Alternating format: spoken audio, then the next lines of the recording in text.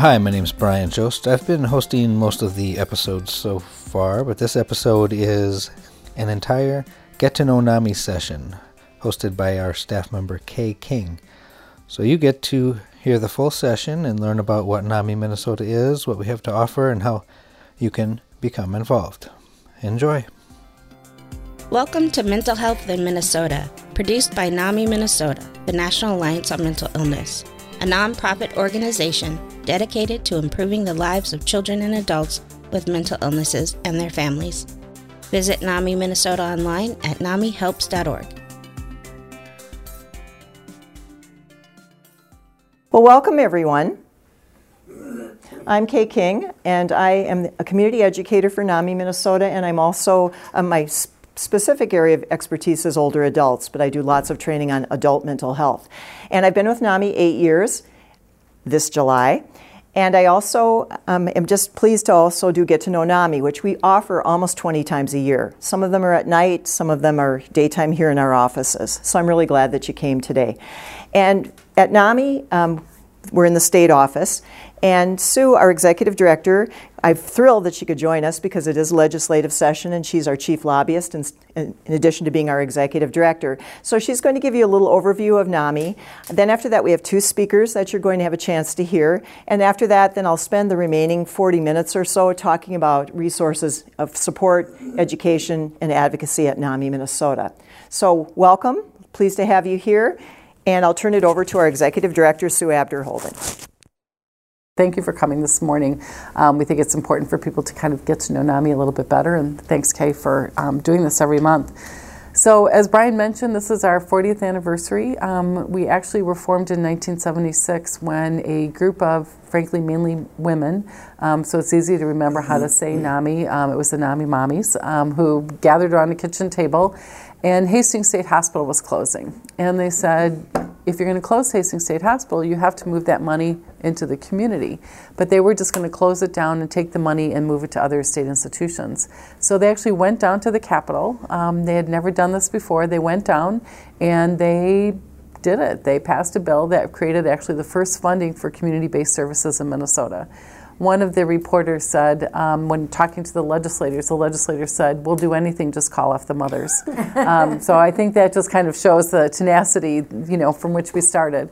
From there, we actually formed officially as an organization in '77, which is why we're kind of doing this celebration through this fiscal year.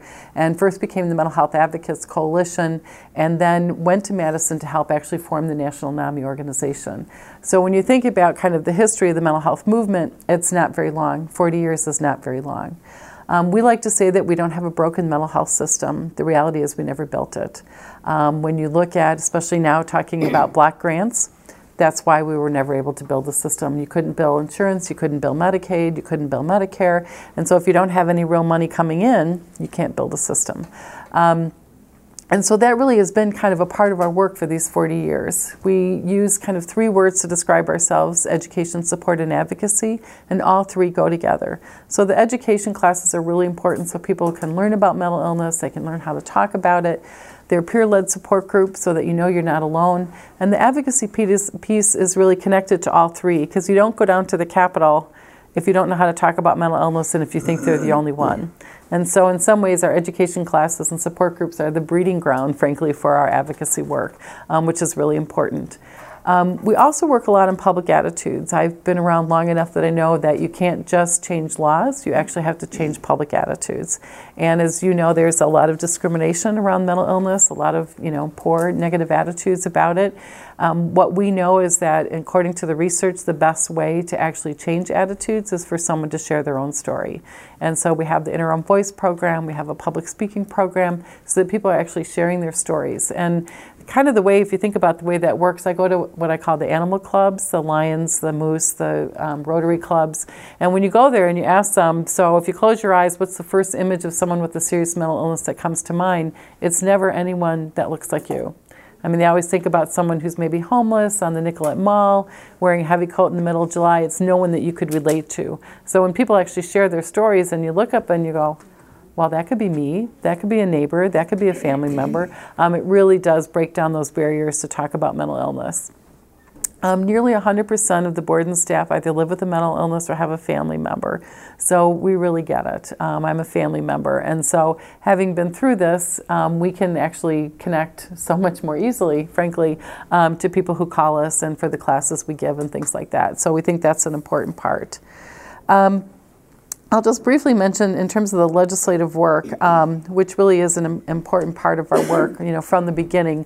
We really have made great progress over particularly the last 10 years. We now have a strong mental health parity bill, although its enforcement needs a little help, and we did have a bill introduced this session to do that.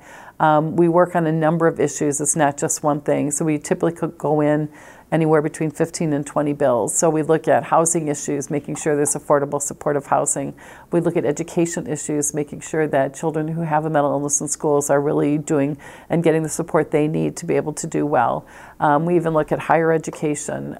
We look at jobs as well, because we know people need employment. And human services, of course, is huge, and also corrections. So this year we actually had a bill to limit the use of solitary confinement in our prisons. It's hanging on by a thread in terms of it being passed. I just talked to the governor's office this morning, but we're hopeful that in the end we'll be able to pass that law.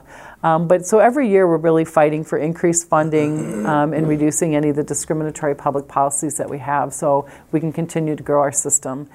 Federal level is also a huge issue, especially this year with the American Health Care Act passing last week, which would dramatically change Medicaid in a way that would not be good in terms of us building our mental health system. So something that we met with Congressman Emmer yesterday. So it's something that we continue to work on. In terms of our funding sources, it's kind of a third and a third and a third between foundation funding, government contracts that we bid for, and then individual donations and fundraising.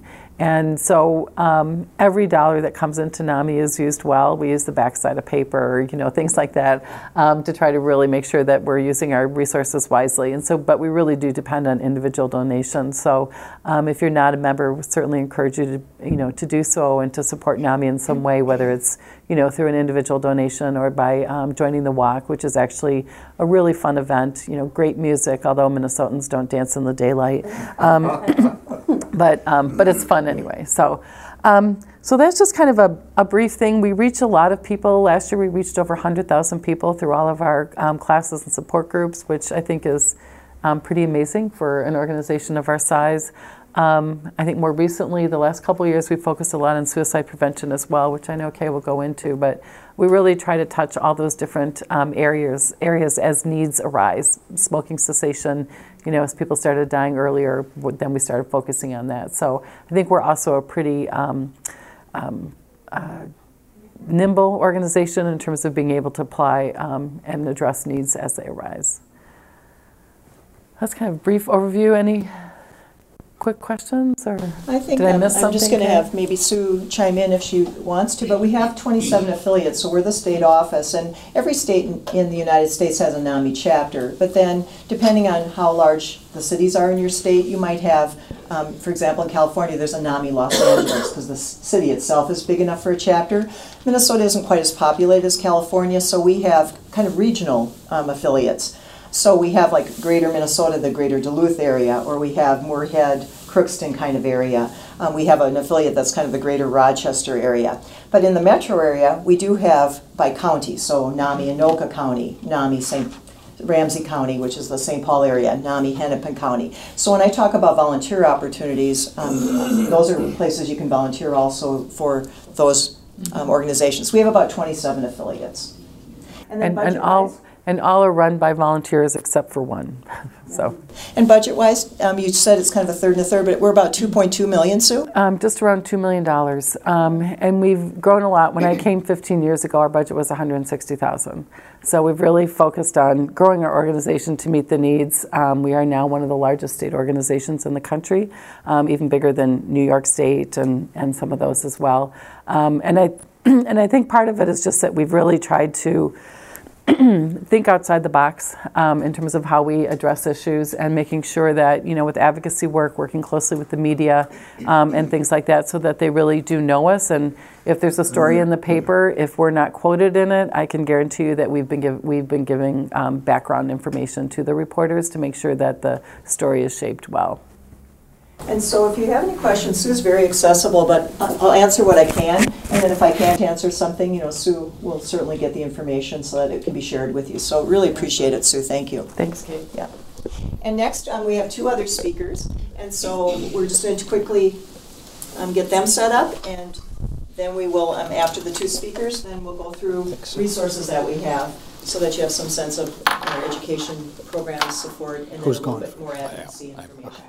Good morning. I'm Bob Swanson. Have 4 adult children, 10 grandchildren, and a little shy of 2 years ago I retired from the construction industry. I was involved as a painting contractor and in the industry for 45 years. I'm also what's called a suicide loss survivor. My oldest son, Michael, died by suicide on March 13th, 2009 at the age of 33. And you may have noticed I used the term died by suicide. I did that on purpose. In my view, and it's my opinion, as long as we say committed suicide, we can blame the person for their death. And I choose to blame the diseases that my son lived with for his death. He did not want to die. He wanted his pain to end. So that's why I use the term died by suicide, and I would encourage you to do the same.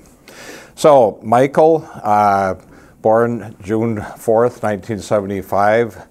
He was all his early childhood and teachers, anybody that came in contact with him, up through actually junior high school, curious, caring, highly animated, very smart, high energy, loved life. And his curiosity always came out in two phrases that as a parent sometimes drove me crazy: why and how come. And if you've got kids, that's pretty common, but with Michael it was all the time. He wanted to know about his world, wanted to know why, how it worked. At the time we didn't know, but looking back, I would say around 9th grade his behavior was changing. He was becoming more agitated, not as happy. Less energy, more likely not to get up and get going in the morning. Grades were struggling, and we just had no idea what was going on. Somewhere in a year or two after that, he was misdiagnosed with clinical depression. Again, I've learned a lot through NAMI over the years. I now know that that's pretty common with diagnosis of mental illnesses. A lot of times it's not fully diagnosed until mid to late 20s, and in Michael's case that was also applied. High school was a struggle, but he did graduate and got accepted and went to Augsburg College. The freshman year I did exceptionally well fall semester. And as he progressed through the winter course and the spring semester, things kind of fell apart. And I now know that one of his illnesses was seasonal affective disorder. He didn't know that, we didn't know that, but that's what he struggled through every spring. So because of that, his 4-year program ended up being about a 9-year program. He also struggled with relationships, employment. So somewhere in that college years, we became aware of NAMI. In our family, we took the family-to-family program. It's a 1 night a week for 12 weeks. Excellent program. I'd encourage anyone to take it. From that program, we learned a lot about mental illnesses. We learned a lot about medication. But what we really learned, we weren't alone. Up until that point, because of the shame and stigma of mental illness, we didn't share it with anybody. It was a lonely journey for Michael and for our family. After that, we had a resource to go to, and as Sue mentioned, education. It's vital. We knew somebody was there to support us, and we got involved with one of the chapters, started attending chapter meetings. It was a great help to our family. So back to Michael for a minute. At age 23, he was assaulted and sustained a major head wound, and I think that accelerated his illnesses. And at age 29, he had his first attempt. And as I said, age 33, he died by suicide. So in my view, there's lots that we need to do different. And a lot of that's terminology. Sue will talk about some of that. Maureen will also. First off, how we refer to people with a mental illness. It's very common for people to say he's bipolar, he's schizophrenic. But we don't say he's cancer. We don't say he's heart disease. Why? There we're separating the person from the illness. And I would submit, as long as we say he's bipolar, we are blaming the person for their illness. We don't blame anyone for their physical illness.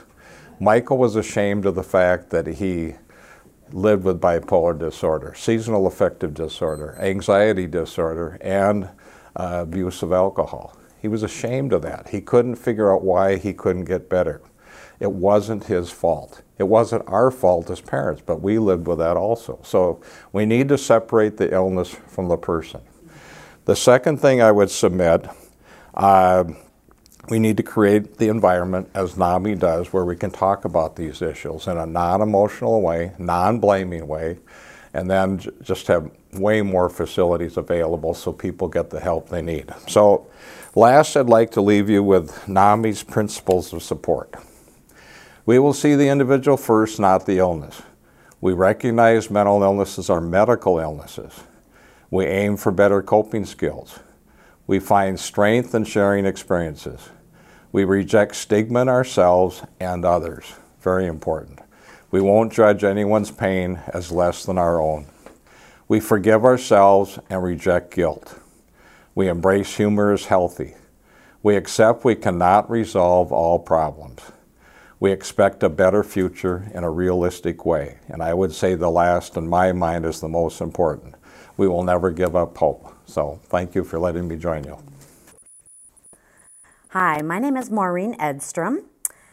I had such a wonderful childhood, and I grew up with siblings and wonderful, loving parents in a small town. And so my life was really good. Went to college, got married, got divorced. But I did have a daughter, so I was a single mom. And at age 39, I was diagnosed with bipolar disorder. Now, because life had been pretty normal all the way along, there was no history of mental illness in my family, I learned since then that there are environmental triggers. It's a medical illness, but it can be caused by environmental triggers. Many of you probably know that. I had a serious 7-year relationship that ended, which put me in kind of a downward spiral into depression. And I waited 2 years to get any help. And when I did check into a mental hospital, I didn't come out again for about 6 weeks. I was in pretty bad shape. But one of the things that I realized now is that it's important, number one, to get help ahead of time. Don't wait until you're in a psychotic state so that you can't function very well.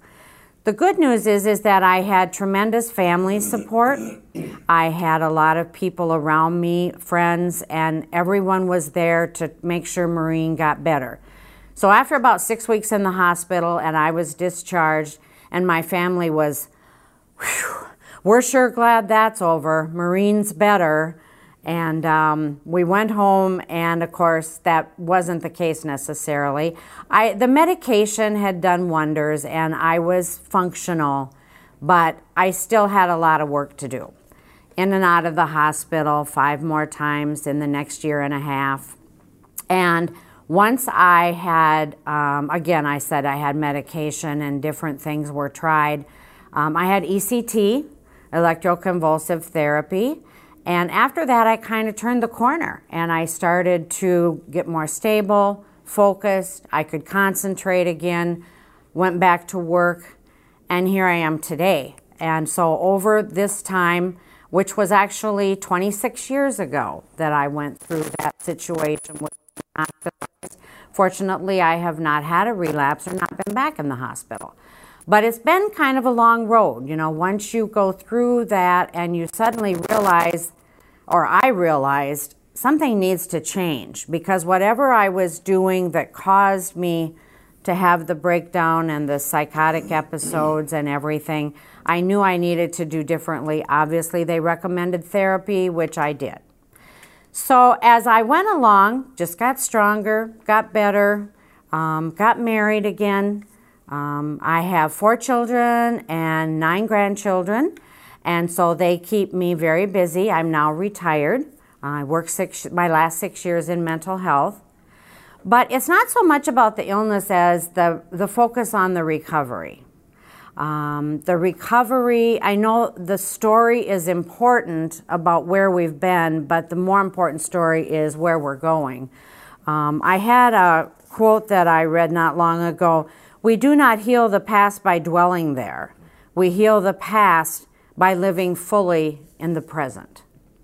And that's pretty much what I've tried to do over the years. And just, I had a wonderful life before bipolar, and I wanted to get my life back, and I did. And now I have a wonderful life. I still have bipolar disorder. It is part of me. But what I've done is just concentrate on, again, the recovery, being positive, thinking about good things and solving problems. And then the interesting thing about NAMI for me is I didn't even know they existed when I was going through my illness and my recovery for the first few years. But I had a lot of support, and I was determined. I was resilient. I just went to a seminar yesterday on the 16 habits of emotionally resilient people. And it was absolutely incredible. And I suddenly realized, hey, I think that's me. That's why I do well, because I am resilient.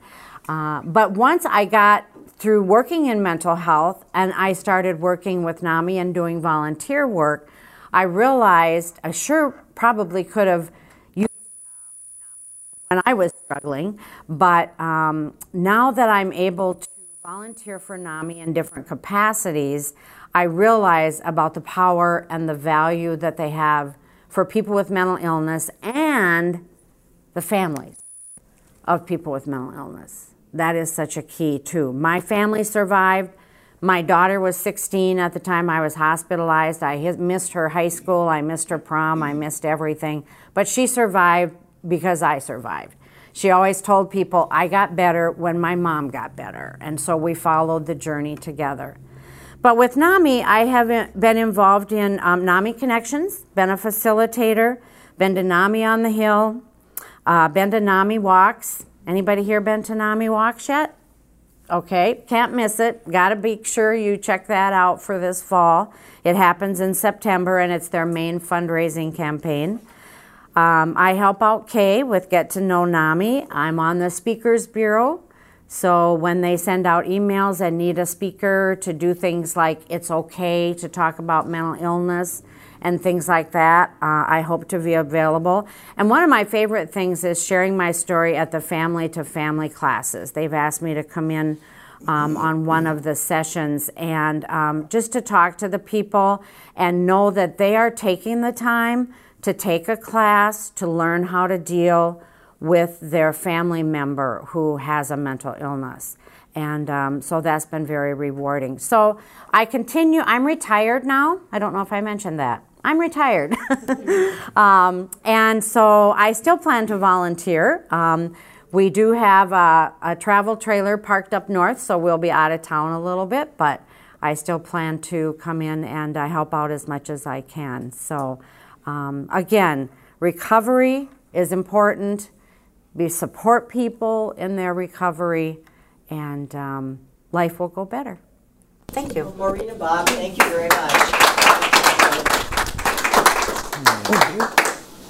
You know, the stories that we have are all different, and so, you know, we mix it up in Get to Know NAMI, but we also do in our In Our Own Voice program, and that's one of the programs I'll talk about first, is that I'm going to start with the education component of our mission. And so with education, In Our Own Voice is an hour-and-a-half program, and you can have them come to your church or your synagogue or your mosque, or you can have them come to a workplace, and we book the programs for two people who are in recovery with their illnesses to tell their story, interspersed with a formalized video presentation. So you'll see kind of some national video, that because it's done nationwide, the In Her Own Voice program, and then you'll hear the personal stories of two people in recovery. And we just have a nice wide range of people that speak, of all ages, of all ethnic backgrounds, of all gender identities. It really is, if we can, we try to actually pull speakers that kind of fit your audience. So I have had the opportunity to use some of the older adult In Her Own Voice speakers when I'm speaking at nursing homes or assisted livings or things like that.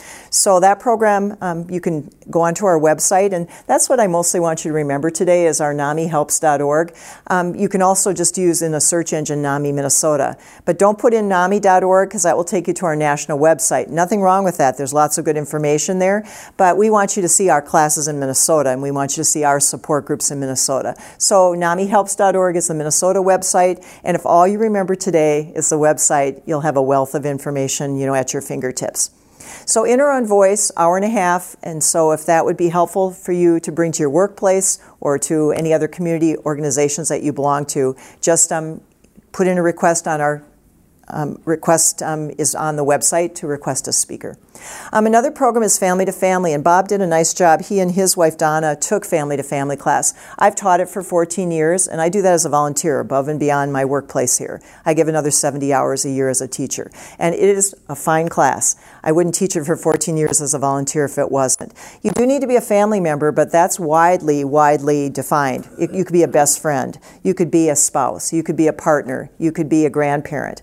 You could be a mother that's 80 years old that has a 55-year-old child that lives with mental illness. You could be parents that are in their 40s that have a 20-year-old family member that lives with a mental illness. So we have lots of parents in the classes, but they tend to be of all ages, the parents. You can also, be an aunt or an uncle. You can be a child of. My mom lived with mental illness when I was born. My mom already lived with bipolar disorder, and she lived with it from age 19 until she died at 82. She didn't die of bipolar disorder. She just managed a life. Besides the Family to Family class, which by the way is free, it's twice a year. So I want you to know that the September fall classes will be posted in July. So if you went to our website in July, you would see the posting of the Family to Family classes that start in September. We also teach it in winter, but those classes are just at the very tail end now. 12 weeks, free, good investment of your time. 2.5 hours each week. So by the time you're done, 30 classroom hours that teach you some of the things of mental health that would have been helpful if you had learned younger, perhaps, but it's never too late, to learn. Hope for Recovery is a 6-hour class, also free. If you went to our website today, you'd find at least 6 classes posted already with dates. And it's typically Saturdays, although we do have one class that's going to be on Sunday from time to time because people of the Jewish faith can't always come on a Saturday. So we have one upcoming that's actually going to be at a synagogue, and it's on a Sunday. So take a look at our website. We're a statewide organization, so we actually have classes posted, statewide, not just metro area. And Hope for Recovery I like because it's 6 hours of basic information about mental illness. You don't have to be a family member to attend that. You can just be a person who's interested in mental illness. You could live with a mental illness and want to attend that class. And one thing I like about the class also is that it uses information from a book for about, maybe an hour and a half of the 6-hour program. And the book is called I'm Not Sick, I Don't Need Help. It's by Javier Amador. And this would have been a helpful book when I was growing up because it gives you some communication strategies. Because sometimes when family members are symptomatic, it's really hard to communicate. In other words, if I said to my mom, Mom, you don't look like you're sleeping really well, maybe you should get into the doctor. And my mom would say, no, I feel great. And she legitimately did feel better. She lived with bipolar disorder. And of course, she had maybe just had depression symptoms. And now she was starting to feel better. And yet now I could see that it was moving into perhaps some mania, which my mom experienced both. And so I would get this pushback from her. Or I'd say, Mom, you're missing a lot of work. Maybe you're going to lose your job. And I'm a small child saying this. And my mom would say, no, you're sick. I'm not. You're crazy. I'm not. And so this book, if I'd had a few other strategies, that would have been helpful. So when my mom was stable, of course, you'd have a normal conversation like everyone else. But when my mom was symptomatic, this book would have been helpful. So a little bit of this book is actually interspersed in that Hope for Recovery class. Now, Bob, our speaker today, also teaches Hope for Recovery. And so If anything else you want to say about it, Bob? I think you covered it very well. It gives you some real good tools, and it's 6 hours. And it's free.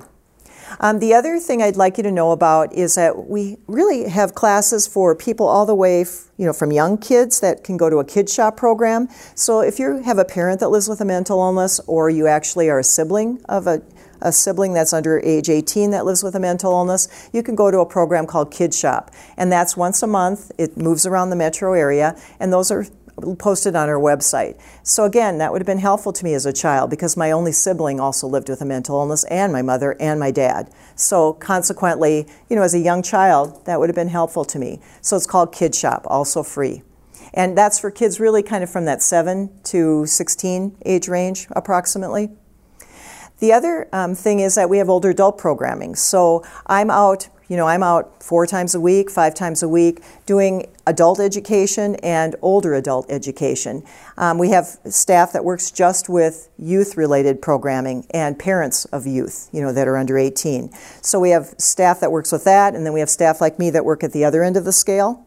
We work with professionals. A fair amount of my education is done with nursing home staff or with staff for Meals on Wheels volunteers, church staff, because churches do a lot of services. Some have parish nurses, some have friendly visitors or befrienders programs. So those are people that, tend to work with older adults, and I do lots of training of those folks. So just know that we kind of cover that whole continuum, so to speak, of ages. We have about 32 staff, and half are part-time and half are full-time. I'm a full-time person, and Brian is a part-time person, so, just as an example. And we get a lot of work done, but if you put in requests for speakers, we use a lot of volunteers because we couldn't do our work statewide, without volunteers. Some other education things. I've given you a small sheet of paper that says upcoming events. So if you take a look at that, you can see that the NAMI conference is November 4th. And that's going to be at the St. Paul River Center. And the River Center location is an all-day event, and it's pretty reasonable. We haven't set our prices yet, but it's always been under $100. Full day of programming, and there's different tracks. There's some that are for people who live with mental illness. There are some breakouts that are for people who maybe are family members. Some of the breakouts are more geared to professionals. And I'm going to tell you about a couple of programs from the past, just to kind of whet your appetite. I've gone at least 10 years, maybe I've gone longer than that, and I have to tell you I've gone to some excellent programs. So an example is a few years ago there was a panel of people from some of the major groups in Minnesota that are new to our country. And so there was someone that was from the Somalian community in mental health, there was someone that was from the Hmong community in mental health, there was someone that was from the Mexican-American Hispanic community in mental health, and they did a panel. And there are cultural differences in mental illness, and there's not much written about it. So if any of you are looking for a master's degree thesis or a doctoral thesis, I've got your topic. There just isn't much written. So it's very helpful to have the panel, and they took questions, and they also had some presentation comments that they wanted to make. I'm going to point out a book that I show every time I speak out in the community. It's not a book about mental illness, but it does do a great job of talking about how Western medicine can butt heads with other cultures. So if you took a sociology class in college, you maybe read The Spirit Catches You and You Fall Down. It's by Ann Fadiman. I've heard her speak in person in Minnesota. She's a journalist, and this is about epilepsy. So the small child that's on the cover is no longer a small child, but she was born with grand mal seizures and was diagnosed with epilepsy. And she was in a very loving Hmong family in California. And what the book does is it talks about how well-meaning Western medicine professionals and social workers are butting heads with a family that is very loving. They really thought their daughter was a shaman, which is very positive in the Hmong culture, and they thought that the epileptic seizures were part of being a shaman. In actuality, they were causing brain damage, which Western medicine knew that. It wasn't a translation problem because there were plenty of translators that were called in. It really was a cultural difference. So it's really a good book, and it's timeless. Even though the young child now, is probably much, much older. It's about 15 years old. But it's really a good book if you want to talk about cultural differences in health. So I'll pass that around, and if you can kind of send it to the other side of the table too, that would be great.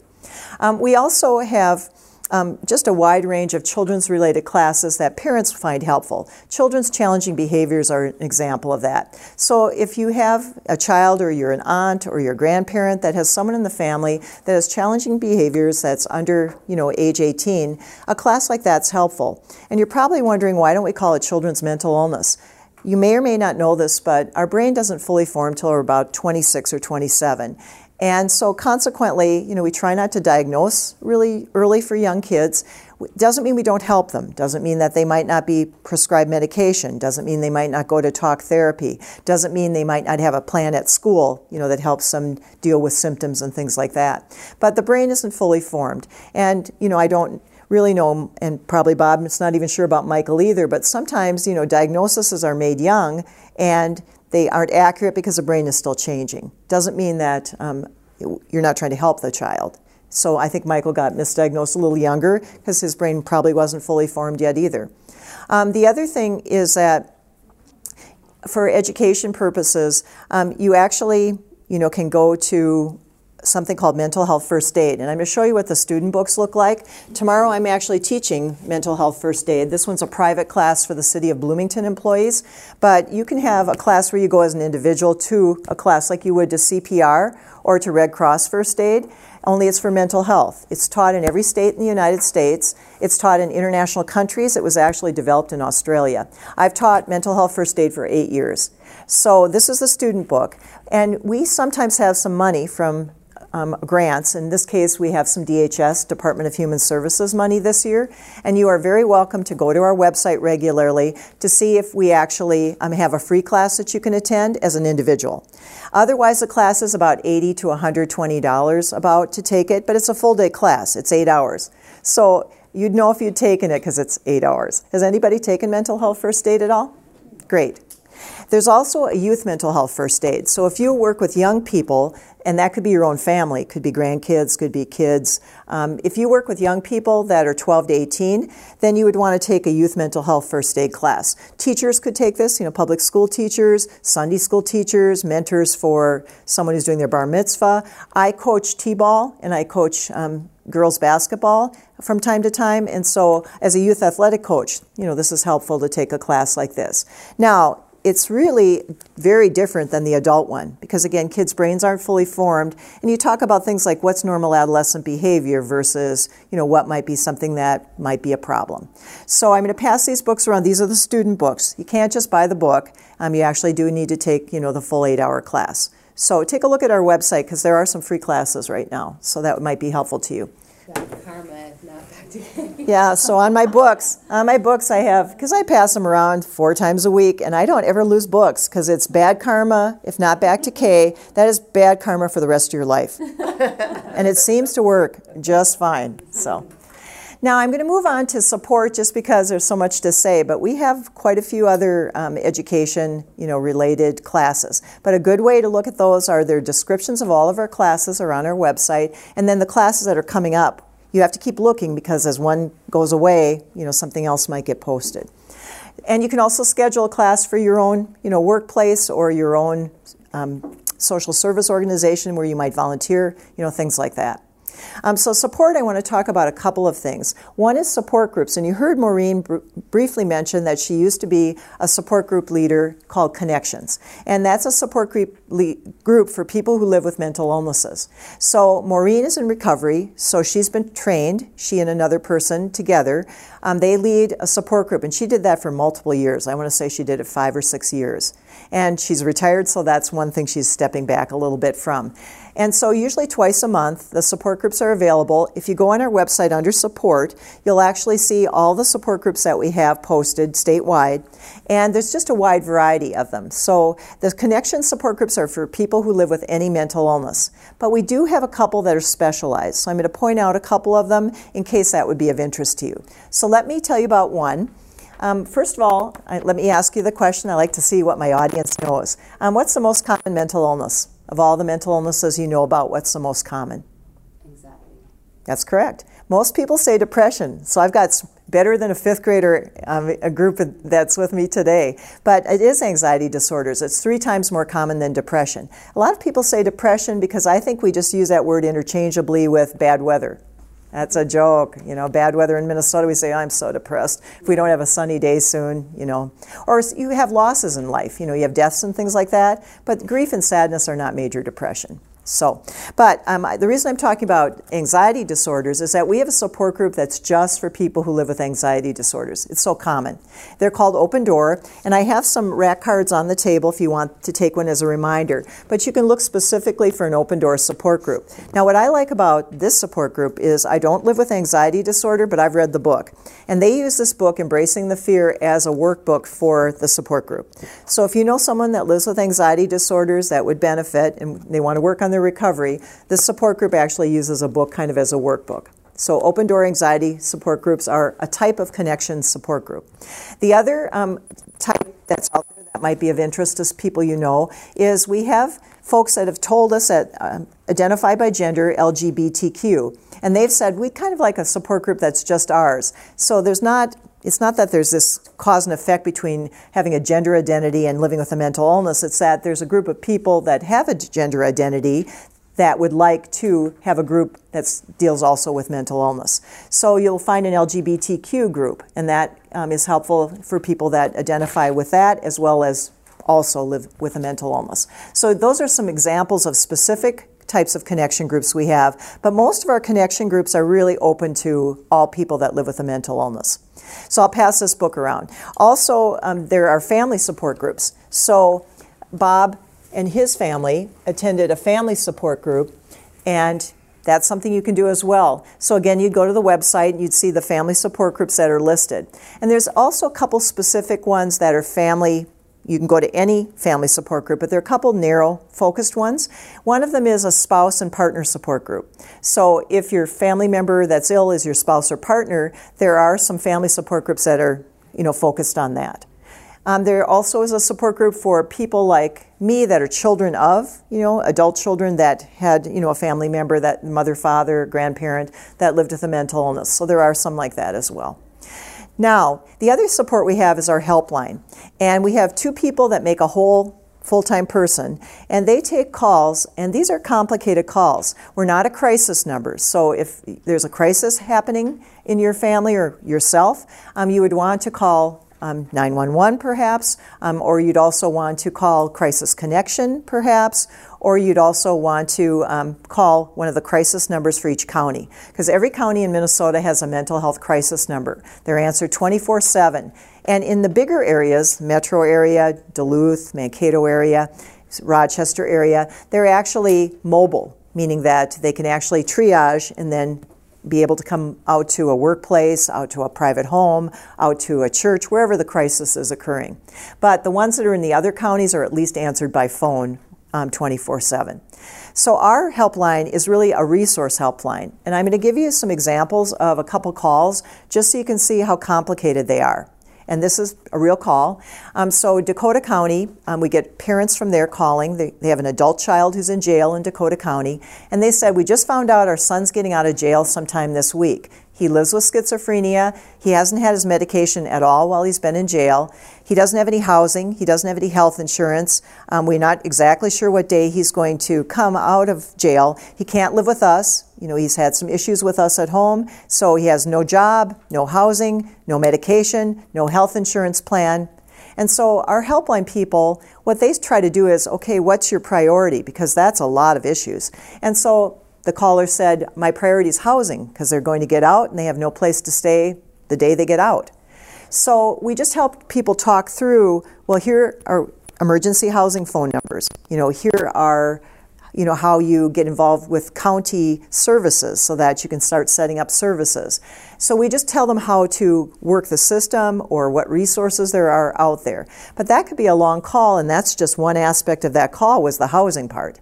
So you can see complicated calls, but our resources, they're pretty darn good. And our helpline people understand too, because of course they have family members themselves, or they may live with a mental illness themselves.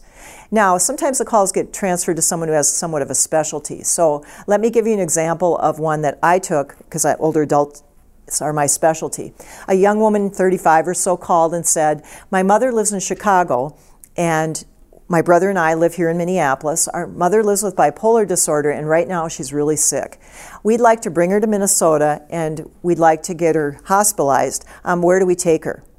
Now, that's also a complicated question. So the first question I said is, how old is your mother? She said 70. I said, does your mother have Medicare? She said yes. Because what if the mother had been 48 years old and she had a health plan maybe, but that doesn't mean that you can have services in Minnesota at 100%. You know, it could be that you're out of service area. So she said 70, which is Medicare, and that's a federal program. I said, does she have any supplemental insurance? And she said, I don't know. And I said, well, how's your mother going to get to Minnesota? Because she has symptoms right now. She said, well, she'll get to the airport, and then SkyCap will get her to the plane. We'll meet her at the other end. SkyCap will get her.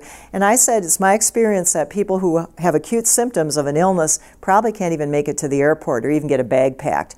Not when your mom's stable, I'm sure she could, but maybe not right now. Do you have any family that can help?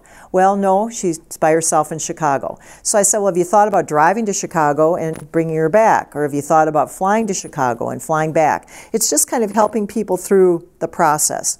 Then another question I asked her later in the conversation is, I said, once your mom is stable and better, where's your mom going to live? Is she going back to Chicago, or is she going to, live here in Minnesota? And she said, well, I don't know. And I said, well, at discharge from the hospital, if that's where she gets her services initially, those staff, they don't know anything about resources in Chicago. So they're not going to be able to help very much because most people receive their services in their community.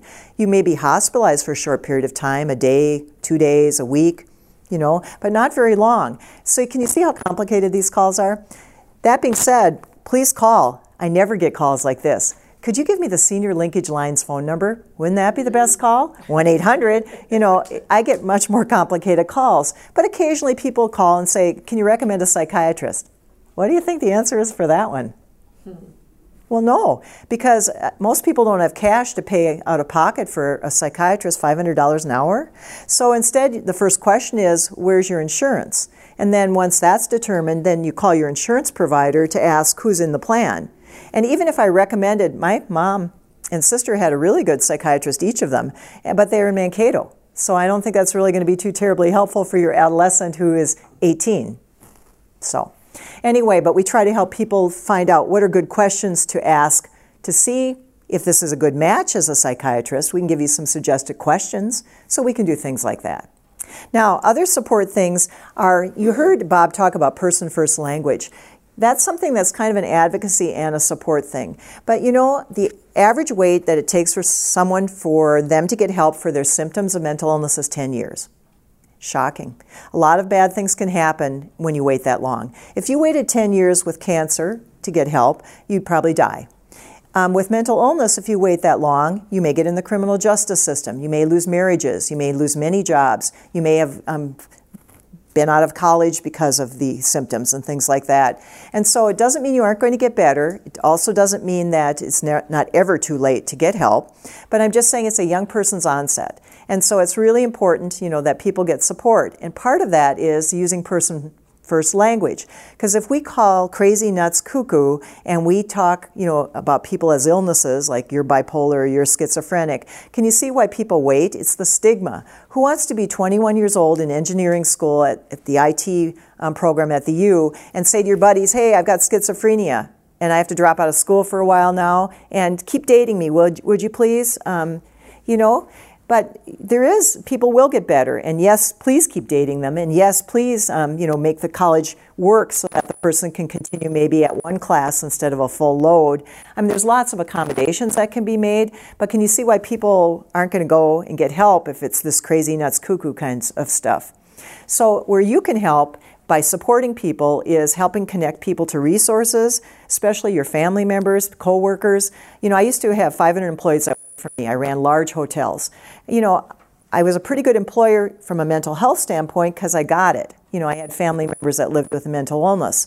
So don't assume your employer's not supportive. But then some employers, even though mental illness is covered by the American Disabilities Act, ADA, sometimes it is punitive. If you don't get a promotion, you don't always know that it was because of your mental illness, but how can you prove it? They could say, well, we had 2 candidates and this person is, better. And so you suspect that maybe your mental illness played a role, but it's pretty hard to fight City Hall, isn't it? especially when you're not feeling well yourself, to have to take the energy to, do something like a lawsuit. So that being said, try to make it helpful for people, know that they can talk to you. We have a program called Make It Okay, and all that is make it okay to talk about it. Think about if you went over to see the new baby that your high school or college friend just had, and all you think is you're coming over to rock the baby and say, what a cute baby. That's your whole purpose of going over to their house. And when you get there, it's your best friend, the mom says to you, who you've known since 6th grade, and she says, I wish this baby were dead. I wish I'd never had this baby. And you thought you were just like going to hold the baby. And all of a sudden, what are you going to say? So you need to make it okay to have a conversation. And it's good to learn in a class, what do you say? Well, you might say, I am so honored that you felt safe enough with me to tell me that you're not comfortable now with a new baby. And then, you're first aid, or you're not a mental health professional, but you can say, how about if I stay with you? How about if we call your spouse? How about, if we call the crisis number, I'll do it right here with you. You can hear exactly what I say. That's the sort of thing that's helpful to learn in mental health first aid, or that's what's helpful to learn in one of our classes. So the good news is I'm old and there are no classes available for me. I'm still old, and I have to tell you, there's lots of things that I teach, that others teach, that you can really learn some just basic conversations, how to get a conversation started. So support-wise, the support groups are important, but please use the helpline. It's not an emergency line. We answer those within 24 hours in business days typically. The other thing I want you to know is we have booklets that can be support for you, and I put a sample of all of our NAMI Minnesota booklets out here, and you can look at them, but you're here today, so I actually, if you want to take a copy of a booklet, our rack out there has, copies of different booklets, but all of these booklets are on our website. NAMIhelps.org. You can read all of these booklets because we're not trying to kill more trees, and we just don't have the money because they cost about $2 each to print. If you want to order some because maybe you work for an organization that you want to put some out, in a lobby or something like that, we have an order form that you can order them, and you also can go on our website, and order any of our booklets. I want to point out a few of them, and one of them is because mental illnesses are young person onset. Take a class from me, I'll give you all the details. But we have a book that's Transition. And Transition this is an age group, kind of that 16 to 30 years old, when mental illnesses sometimes show themselves. Sometimes earlier. With anxiety disorders, it's much earlier. But Transitions is a book that's helpful. It says why on it for parents that have young people in their family, kind of that transitional age of adolescence. And it also tells things about the first episode psychosis program, things about youth ACT teams, things that you wouldn't know about unless someone that you love has developed some signs and symptoms. We also have some classes called Progressions, and they're for young people that are kind of that 15 to 22-year-old age range, and they're really good. They're taught by young adults that are in their 20s, and they also have topics that are really germane to that population. So I know they've had classes on how do you go to college and manage and end mental illness. It's certainly possible, but how do you navigate? Some colleges have a better reputation for helping people that live with mental illness. The other thing is how do you date? How do you disclose when you're dating, that you live with a mental illness? Those are topics that people in this transition age, that's the kind of topics they want. So those classes are called Progressions. When they're being offered, they're posted on our website. We're just finishing one up in the South Metro right now, but there'll be others. So I'm going to pass, this book just so you can see what this one looks like. Another book that I really like is Hope for Recovery. Now, if you know nothing about the mental health system, and who would, because in 10th grade health class you didn't learn anything, so Hope for Recovery explains just the basics of the adult mental health system in Minnesota. And if you've lived in other states, which I have, it's not done the same way in every state. We provide services through the county. In some states it's done through the state. Also, what's an ACT team? What's an arms worker? What's a case manager? How do you get a case manager? Some very basics are in here. Now, look how thin it is. This could be like 7 times this size, but it gets you started on some of the basics about adult mental health in Minnesota. So I'll pass that around. So take a look at these. These are samples, but I have extras of all of them. I also have rack cards that will help remind you about like open door support groups. You're welcome to take those. If you have a family member that lives with borderline personality disorder, that's a type of mental illness, we have a 12-week class just for family members that have someone in their family with that diagnosis. It's a tough illness, and so there's been a class that's actually been written just for that one particular mental illness. So it's for adults it's for family members that have someone in their family that lives with borderline personality disorder. So we have smoking cessation, and we have 2 people on our staff that work on smoking cessation because this is, sorry to have to say this, but the main reason that people die younger that live with mental illness, it's about a 25-year age difference between people who live with mental illness and people in the general population, primarily is smoking. So 30% of people that live with mental illness smoke. In the general population nationwide, it's 20%. And that keeps going down. That 20% is lower than it was. It was higher before. But the one for people living with mental illness has stayed at 30% for a really long time. So people that live with mental illness can also stop smoking, but we have to support them. So we have lots of classes available for that. And the classes are for professionals to help the people that they serve that smoke, that want to quit, and then also there are classes for people who do smoke that want to quit, and so it's very fascinating information. You'd be surprised. Suicide prevention, we have 1 person on our staff that just works on suicide prevention, and it's also, if you don't know much about suicide, it would be great if you could take a suicide prevention class. There are 1-hour classes, there are 3-hour classes. There's just a wide range of resources available to you. If you have youth, like at a high school, we teach very different things that when it's a youth that's involved with suicide than we do for adults. So take advantage. Those sorts of things are also on our website. And now I'm going to talk just a little bit about advocacy. Sue touched on it, but I want you to know how you can get involved from an advocacy standpoint. Now, on the sheet that you filled out for Get to Know NAMI, you could put on there that you want to be on our legislative committee. They meet year-round. They meet in this room, but people join us from all across the state, so they just join us by audio. That's what that large black spider is in the center of the room. And so you can join the legislative committee, particularly if advocacy is something that really resonates with you. We also have a Day on the Hill. It was in March this year, and the Day on the Hill is really inspiring because people bus in from all across the state. And did you know that there are 14 days on the Hill every day during session? The nurses are there, the truck drivers are there, the accountants are there. But often, not this past year, meaning this past March, but often Governor Dayton has come to our Day on the Hill. And you're like, how does he go to all these? Well, he doesn't.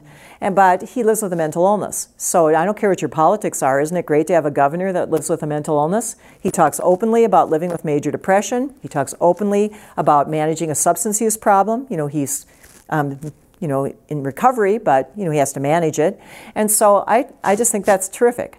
He talks about it. That helps to reduce stigma. So you can go to a Day on the Hill. We always know about 3 months in advance when that day is going to be, but it usually is March, sometimes April. The other thing you can do is do the walk. Now, the walk is a fundraiser for us, but you do not have to raise money to do our walk. You can just come and show up. We get about 5,000 people. It's at Minnehaha Falls. You have on your small sheet of paper, you have the date in September. It's always the 4th Saturday. So you even know when 2018 is. You even know when 2019 is. It's always the 4th Saturday. And it is very inspiring. Brian and I have done it many years. I have a walk team. You don't have to have a walk team. You do have to sign up because we need to know that you're there for liability purposes, and we want to count you. So you do need to register, but you can register that day at the park, preferably register in advance online. But the walk is inspiring. There's good live music. There's the tables with information. You can be a walk sponsor. Your organization, for a very modest amount of $250, you can be a walk sponsor.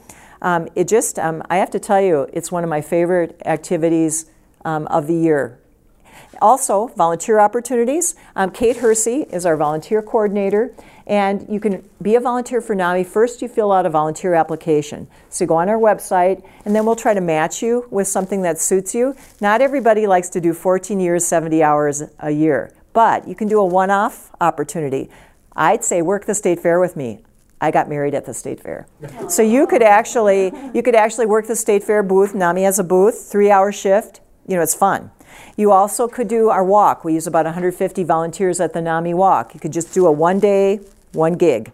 Or you could be a support group leader for 5 years, twice a month. Or you could come to our office. Susie that greeted you today, Susie took my family-to-family class. I put the arm on her, and now she volunteers, 1 day a week. I'm working a couple hours at the desk. So I'm just saying there are lots of opportunities. Kate is on vacation, so I can answer a lot of volunteer questions if you want to, but you can mark the sheet too to say you're interested in volunteering, but fill out the application if you would online. That helps us get started. Now, I'll be here for questions, but just a pleasure to have you here. Take a banana. That's a joke. Right. So look at the materials here. If you need copies of the booklets, I can help you. But use person first language. If you can't volunteer, donate money. There is an envelope if you want to become a member. Membership for people that have limited dollars is $3, and it's shared. $1 goes to national, $1 goes to the state, $1 goes to your local affiliate. It's $35 for a family membership, and those are going to change pretty soon, those prices. So if you are interested, you can leave the money with me, and I'll make sure our development folks get that, but that's what the envelope is. Sorry. Yeah. What does being a member Good question. get you? First of all, you get counted, because when Sue and our legislative folks, they're saying I represent this many people. So partly it's that. For $3, that's worth the $3. But you get the Advocate newsletter, and so I have a sample of that over here. But the Advocate newsletter, 4 times a year, it's our state newsletter. You get this. The $3 doesn't even cover the mailing and the printing. You get a national newsletter 4 times a year, and if there's an affiliate newsletter, you get that also. You get a discount at the NAMI conference, the one in November every year. You get a discount on that. And so there's lots of value for your $3 or for your $35. It's an annual membership. So thanks, good question. Is any of these classes in other languages? Good question. The answer is we would, if we had unlimited dollars, we would do every language spoken in Minnesota. We have some Spanish resources, and we have some classes that are Spanish speaking. That's the largest population in Minnesota that is not English speaking. It's only because of money that we don't. So our materials, we have a few things only translated to Spanish, but unfortunately not to very many other languages. But we do help people with resources where they can find practitioners that speak languages. So if you ever have someone that needs that, let us know. So good question. Thank you. Leave all your money to us when you die, and then when that happens, then we can translate. Tell your kids to earn their own money, that you're not leaving them anything. NAMI Minnesota champions justice, dignity, and respect for all people affected by mental illnesses. Through education, support, and advocacy, we strive to eliminate the pervasive stigma of mental illnesses, affect positive changes in the mental health system, and increase the public and professional understanding of mental illnesses. NAMI Minnesota vigorously promotes the development of community mental health programs and services, improved access to services, and increased opportunities for recovery. Call us at 651-645-2948 or email namihelps@namimn.org. NAMI Minnesota's website is namihelps.org. Outside of Minnesota, visit nami.org to find your state NAMI organization.